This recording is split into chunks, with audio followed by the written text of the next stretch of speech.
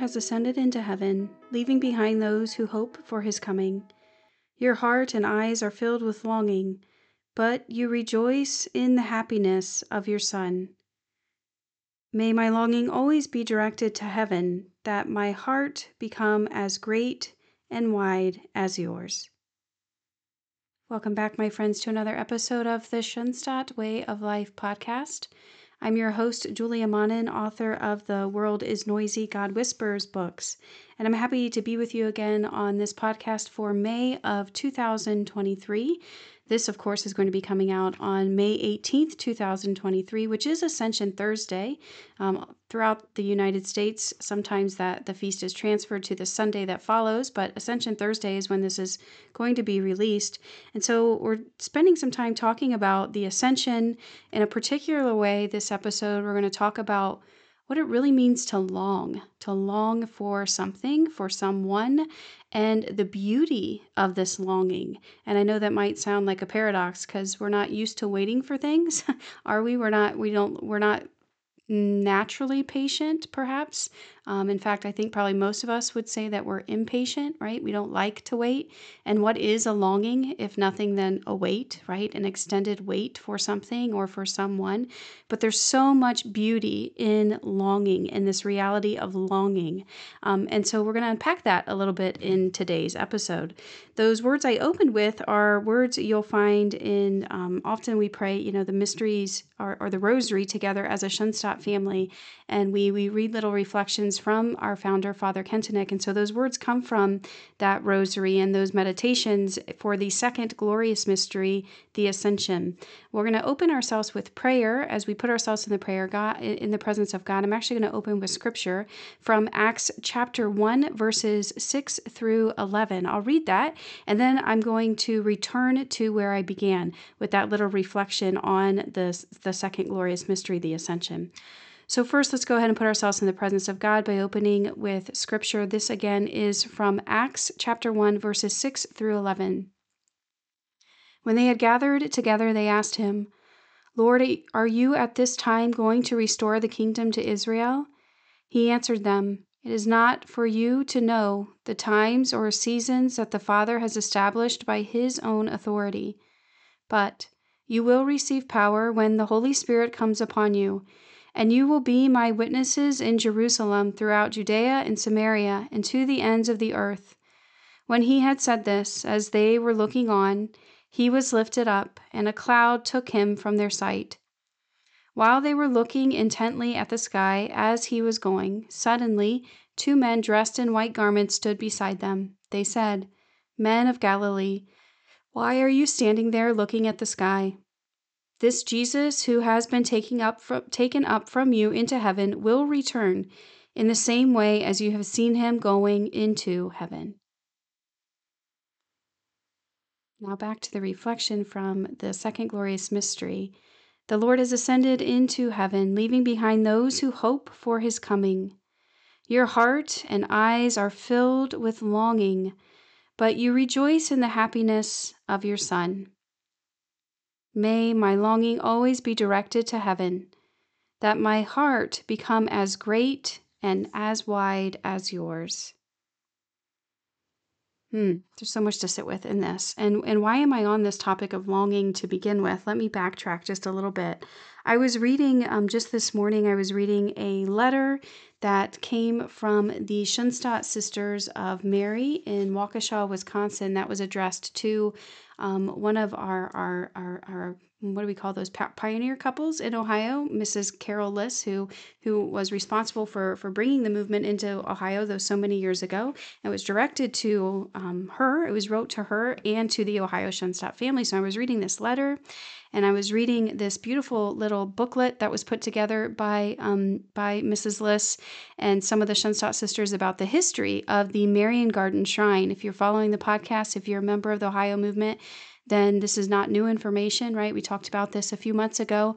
We did receive the contents from the Marian Garden Shrine, and they are now in St. Lawrence Church in Rhiney, Ohio. They have found a home, at least for the time being. They're a beautiful home. Man, they just look like they were made for there. But anyway, so this beautiful letter is talking about the striving that has gone into this for the Ohio movement, about all the longing that's happened for this shrine to actually make it here, to actually have a home in the shrine, in this place of prayer. And right now, like we talked about, it's located inside St. Lawrence Church in Rhiney, Ohio. So I'm reading this letter. I'm reading this beautiful booklet that talks about the history of the Marian Garden Shrine that originally was went from Germany to Milwaukee, Wisconsin, to now in Ohio. And the history of it is just really well done, how they put that together. But there were just a few things from the letter and then from this history that stuck out, and coupled that with what we're talking about today, this being released on Ascension Thursday. What is that, and what is this reflection we get in this second glorious mystery? And you see this tie-in, this theme of longing just keeps coming up. So I'm not going to lie, I'm not sure who of you who has listened to this that needs to hear this, but it's pretty obvious to me that somebody must be really sitting in some intense longing right now and just needs a reminder of how beautiful these times in our life can be. And perhaps I'm one of those people too, who knows. But anyway, in this history booklet, I read, again, this is just a short sentence about, this was the time after Ohio was promised the Marian Garden Shrine, when the Ohio movement was ready to receive that. It was promised that it could receive the Marian Garden Shrine from the sisters, from the Schoenstatt Presidium. But before the shrine actually got here, right? So in that time of longing where it was like, okay, we know this is coming. It's been promised to us.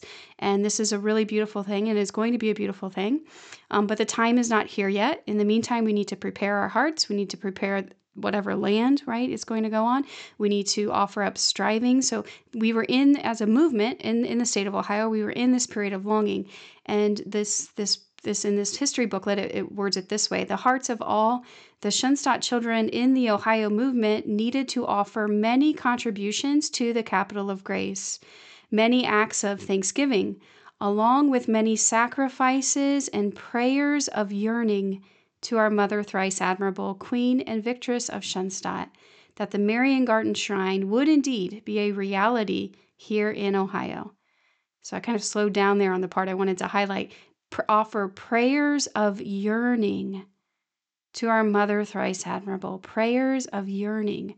Okay, pause, think about that. Prayers of yearning, and then couple that with the letter that I had read from these Schoenstatt sisters. Again, in their congratulations and their well wishes for what's to come for the movement. It's so inspiring, they write, how your longing opened your eyes and hearts to the open doors through which God's providence led you to the goal. Father Kentenich always told us that the measure of longing is the measure of fulfillment. And the Schoenstatt family in Ohio, in the history of the enthronement of the shrine interior at St. Lawrence, is a wonderful proof of this.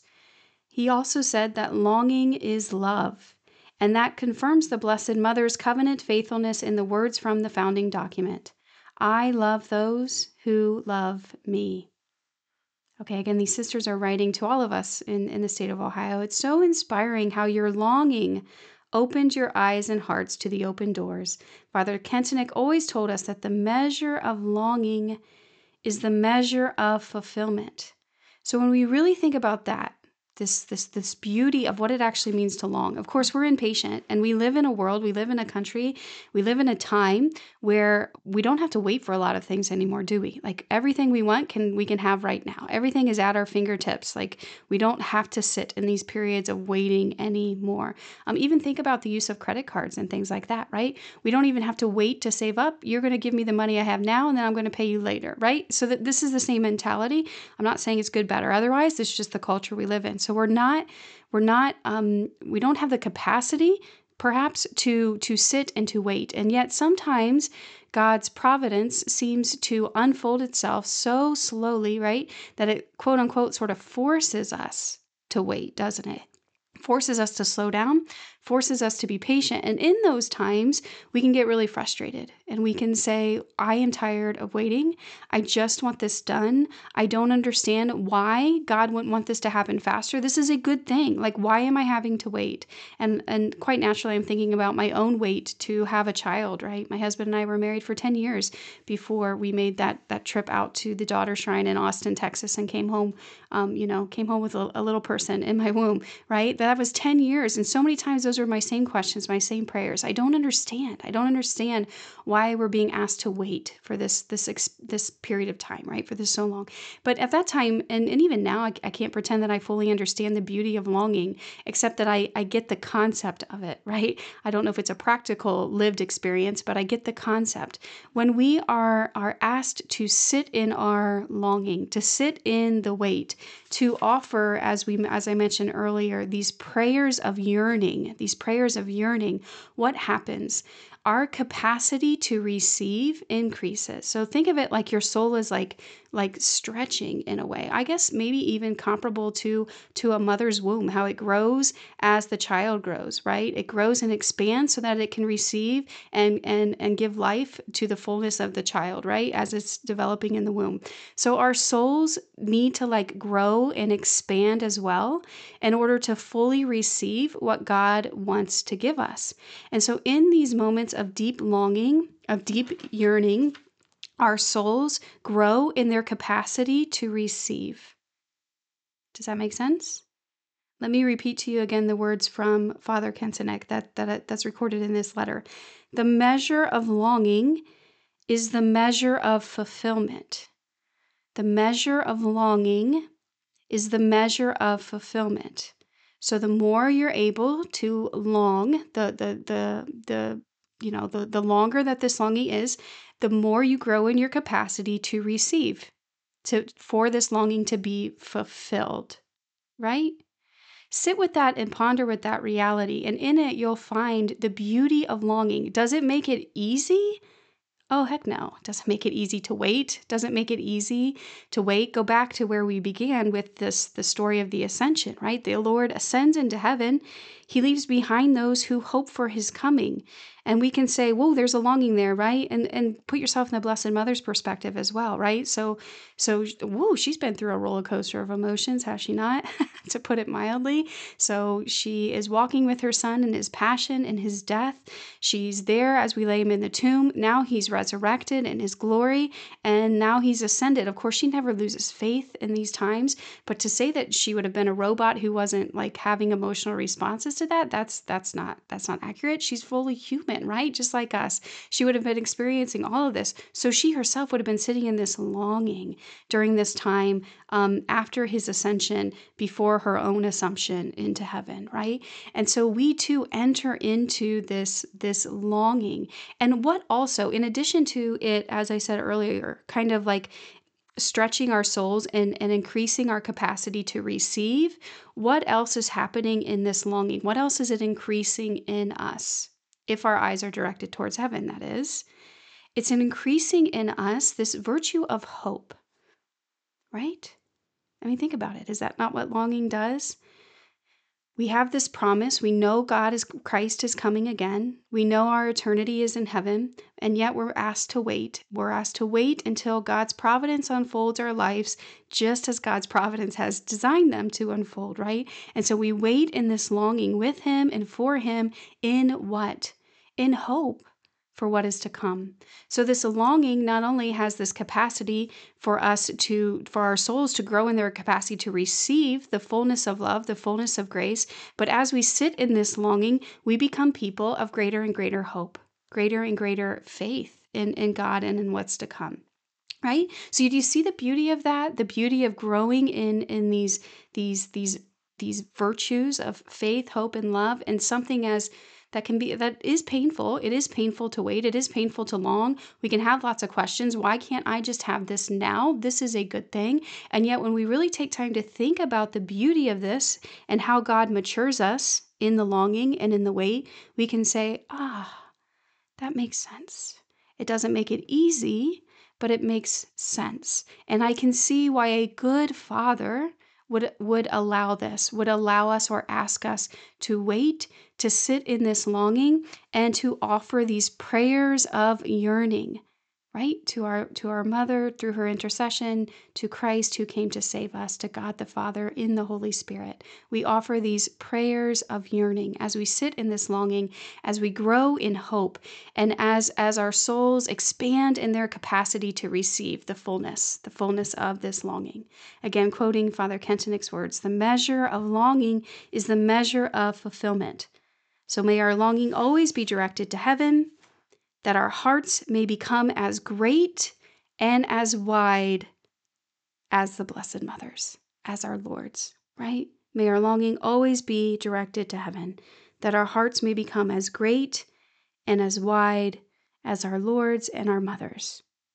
Okay, so again, I can't pretend to say that we're going to unpack all the theology of longing and why it's so beautiful and why we need it, but I think that will give you enough to at least sit with it. That was kind of a pun on longing, wasn't it? Yeah. We're going to give you at least a little something to sit with as you wonder about that, as you go through periods of longing in your own life, as you go through those questions that come with it to say, hold on, there's beauty in this. I can't remember what it is, but I know that there was something beautiful about sitting in this longing. So may we be more resolved to do that in whatever ways the Lord is calling us to, especially as we finish out this Easter season and we wait for this great celebration of Pentecost that is to come here very, very soon, as we sit in this time between the Ascension, where we're celebrating liturgically the Ascension of our Lord, and as we sit in this wait for the longing for the coming of the Holy Spirit who God promised us. Okay, sound good? Sound good? We're going to sit in this longing. Okay, so one more time, just to recap some of these quotes we mentioned. We offer prayers of yearning to our Mother, thrice admirable. It's so inspiring how your longing opened your eyes and hearts to the open doors through which God's providence led you to the goal. Father Kentenich always told us that the measure of longing is the measure of fulfillment. And the Schoenstatt family in Ohio and the history of the enthronement of the shrine interior at St. Lawrence is a wonderful proof of this. He also said that longing is love, and that confirms the Blessed Mother's covenant faithfulness in the words from the founding document. I love those who love me. Longing is love. The Lord has ascended into heaven, leaving behind those who hope for his coming. Your heart and eyes are filled with longing, but you rejoice in the happiness of your Son. May my longing always be directed to heaven, that my heart become as great and wide as yours. My friends, it was an honor and a blessing and a privilege to be with you again this month. Please pray for me and know that I'm praying for you in a special way as well.